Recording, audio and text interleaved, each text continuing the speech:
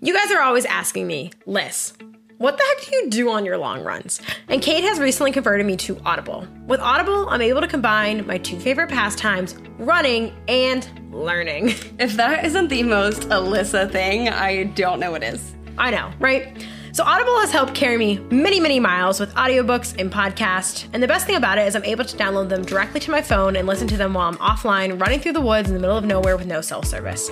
And since I have a reading list approximately as high as I am tall, there's no other way I'd be able to consume so much with how busy I am. That's exactly why I love Audible.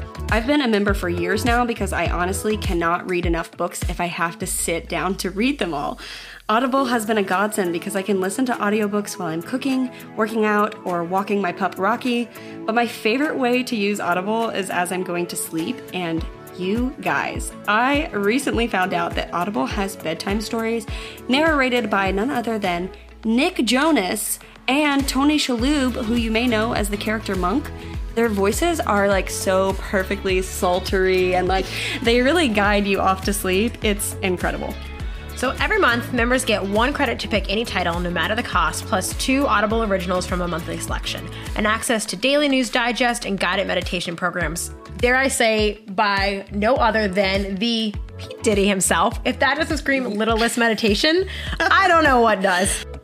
The Audible app is available on all smartphones and tablets, and you can download titles to listen offline anywhere and anytime.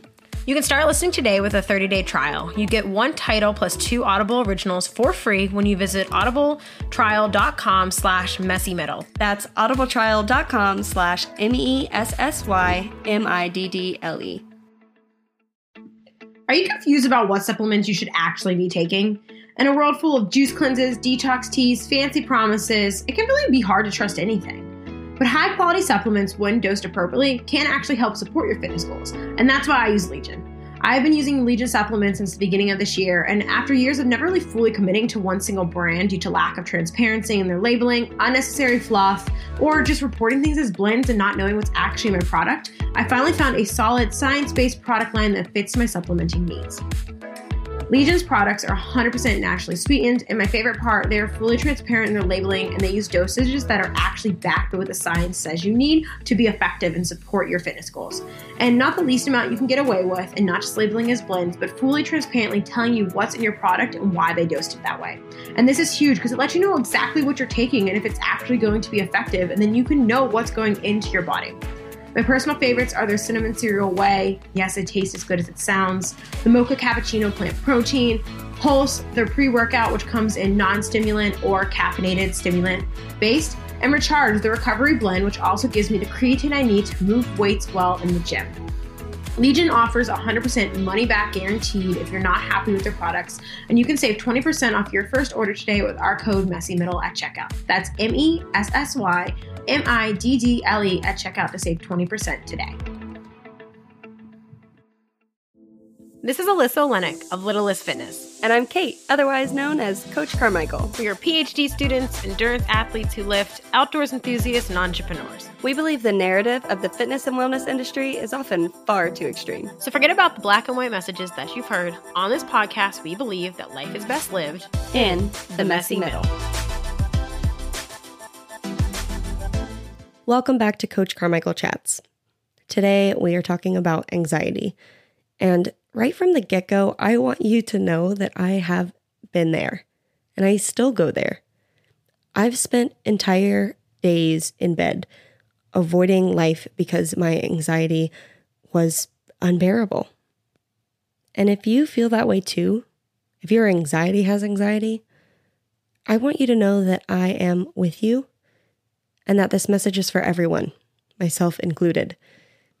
I want to spend a lot of today's chat going over the science behind anxiety, the cycles that we create from a neurological perspective, as well as what it means when we say that my anxiety has anxiety, or I'm anxious about being anxious, because that's a real thing.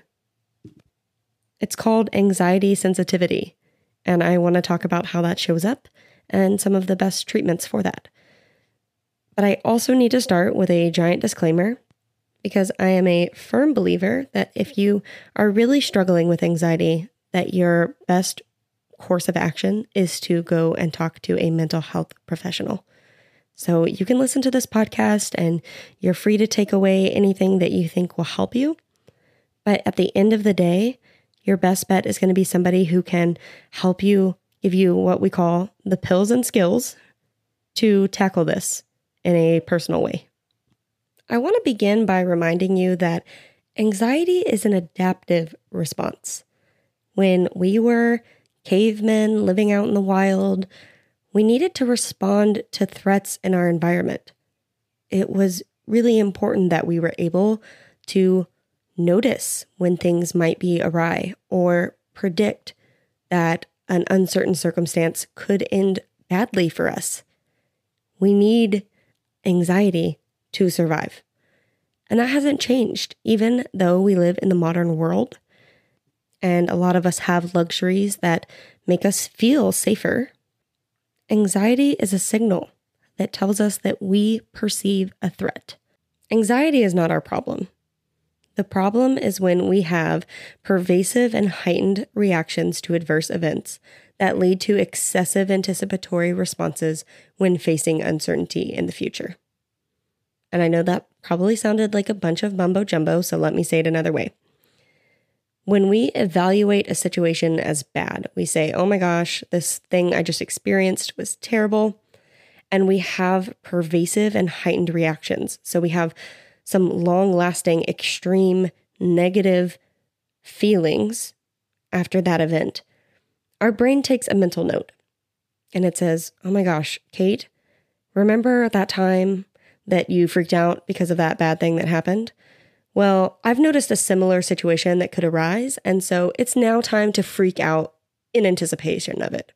We're going to worry about it before we even get there because your body is trying to prepare you for that quote unquote terrible situation. But the problem is when a lot of us experience anxiety, we don't say, hey, why am I having this reaction?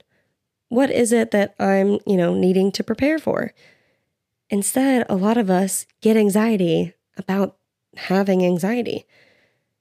And we say, oh my gosh, I'm going through it again. I'm feeling it again. This is a bad feeling. I shouldn't have it. And instead of seeking out information that would maybe make us feel better or at least be able to armor ourselves up against this threat, we avoid, we numb, we watch hours of Netflix because that way we don't have to think about the scary thing. Let me walk you through a scientific model of what I'm talking about. And this is from a paper written in 2013 by authors Group and Nitschke.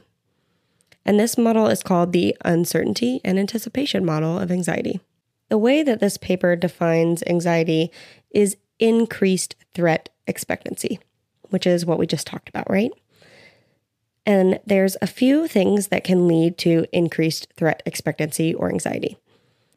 They are disrupted expected value calculation, deficient safety learning, and increased threat attention. In plain language, that means that when we have an expectation that differs from the actual result of what happens, that can lead to increased anxiety, right? So if we anticipate that something is going to be fine, and then all of a sudden this event is like really catastrophic and horrible for us, our brain is going to be like, whoa, okay, we got that one wrong. So we are definitely going to need to make sure that we evaluate this as threatening in the future.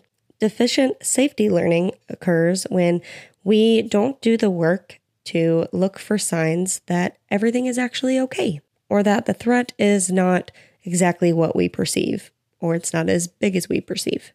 And finally, increased threat attention just means that we become hyper-focused on what we are worrying about. So when all of these things or some of these things contribute to our increased threat expectancy or anxiety, it can lead to further avoidance and higher reactivity to uncertainty, and that's going to promote, again, more anxiety. So essentially, if we avoid the situation and we don't evaluate it, we are less likely to notice signs of safety, more likely to be overreactive and to anticipate and evaluate a similar situation as threatening in the future. All of that to say, anxiety becomes a cycle that we learn. Here's an example from the paper of this model in action. Pete is home alone one night. He hears rustling in the bushes and loud banging sounds outside of his house.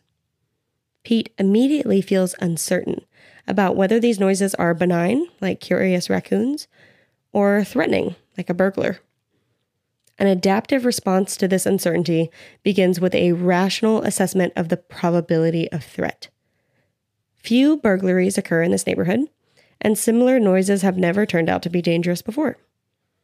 Pete turns down the television to give more attention to what may be outside, but this extra attention is balanced by giving attention to cues that indicate safety as well. Because Pete's security system is silent and the windows and doors are locked, he has reliable signs that nobody has entered his house. Nevertheless, Pete explores the situation to reduce nagging questions. He heads downstairs, sees that the trash is strewn about the garbage cans, and surmises that the likely culprit was a raccoon. Despite some unresolved certainty, Pete can calm his racing heart and fall asleep knowing that all signs point to safety. Next door lives Paul. He is a chronic worrier diagnosed with generalized anxiety disorder. He hears the same noises and experiences similar feelings of uncertainty.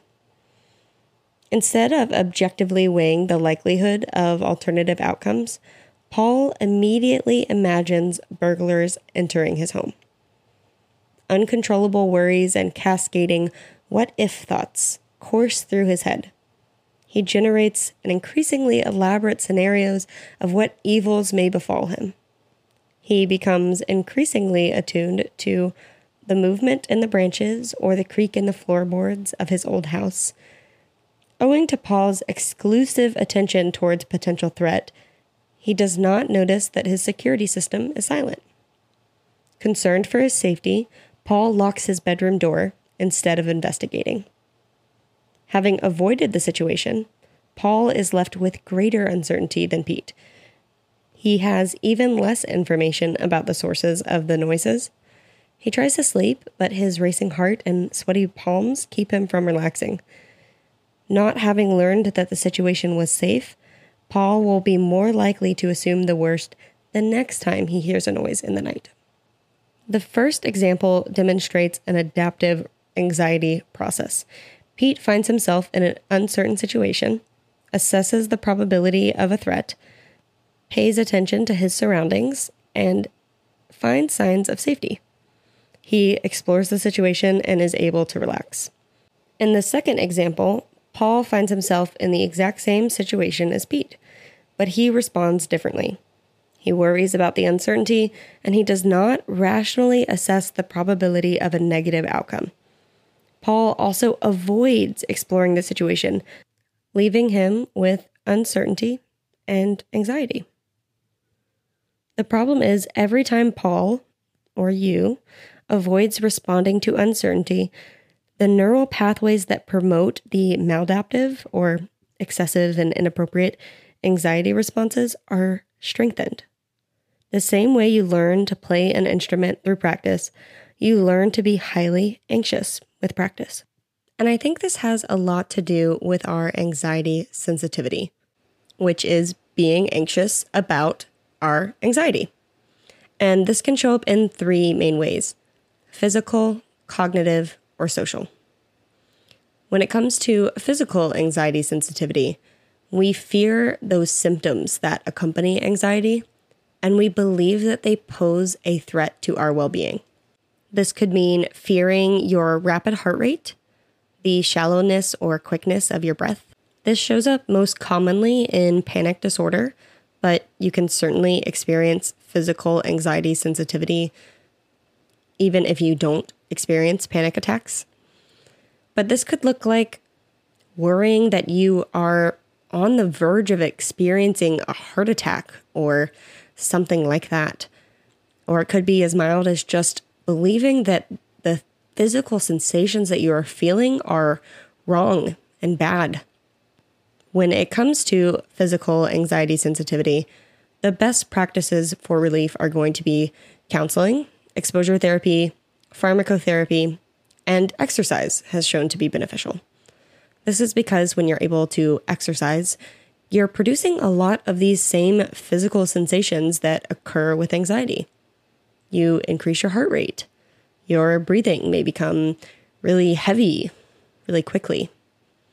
And so just experiencing these symptoms in an environment that is not threatening can be beneficial.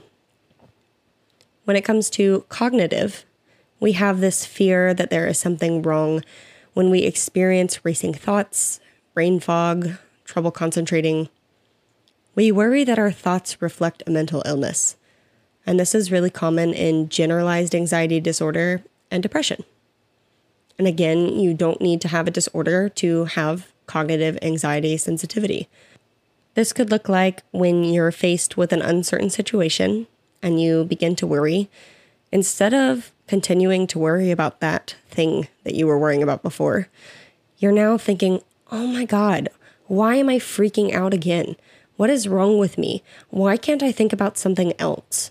Just like physical anxiety sensitivity, some of the best practices for getting help for cognitive anxiety sensitivity are going to be counseling, exposure therapy, and pharmacotherapy.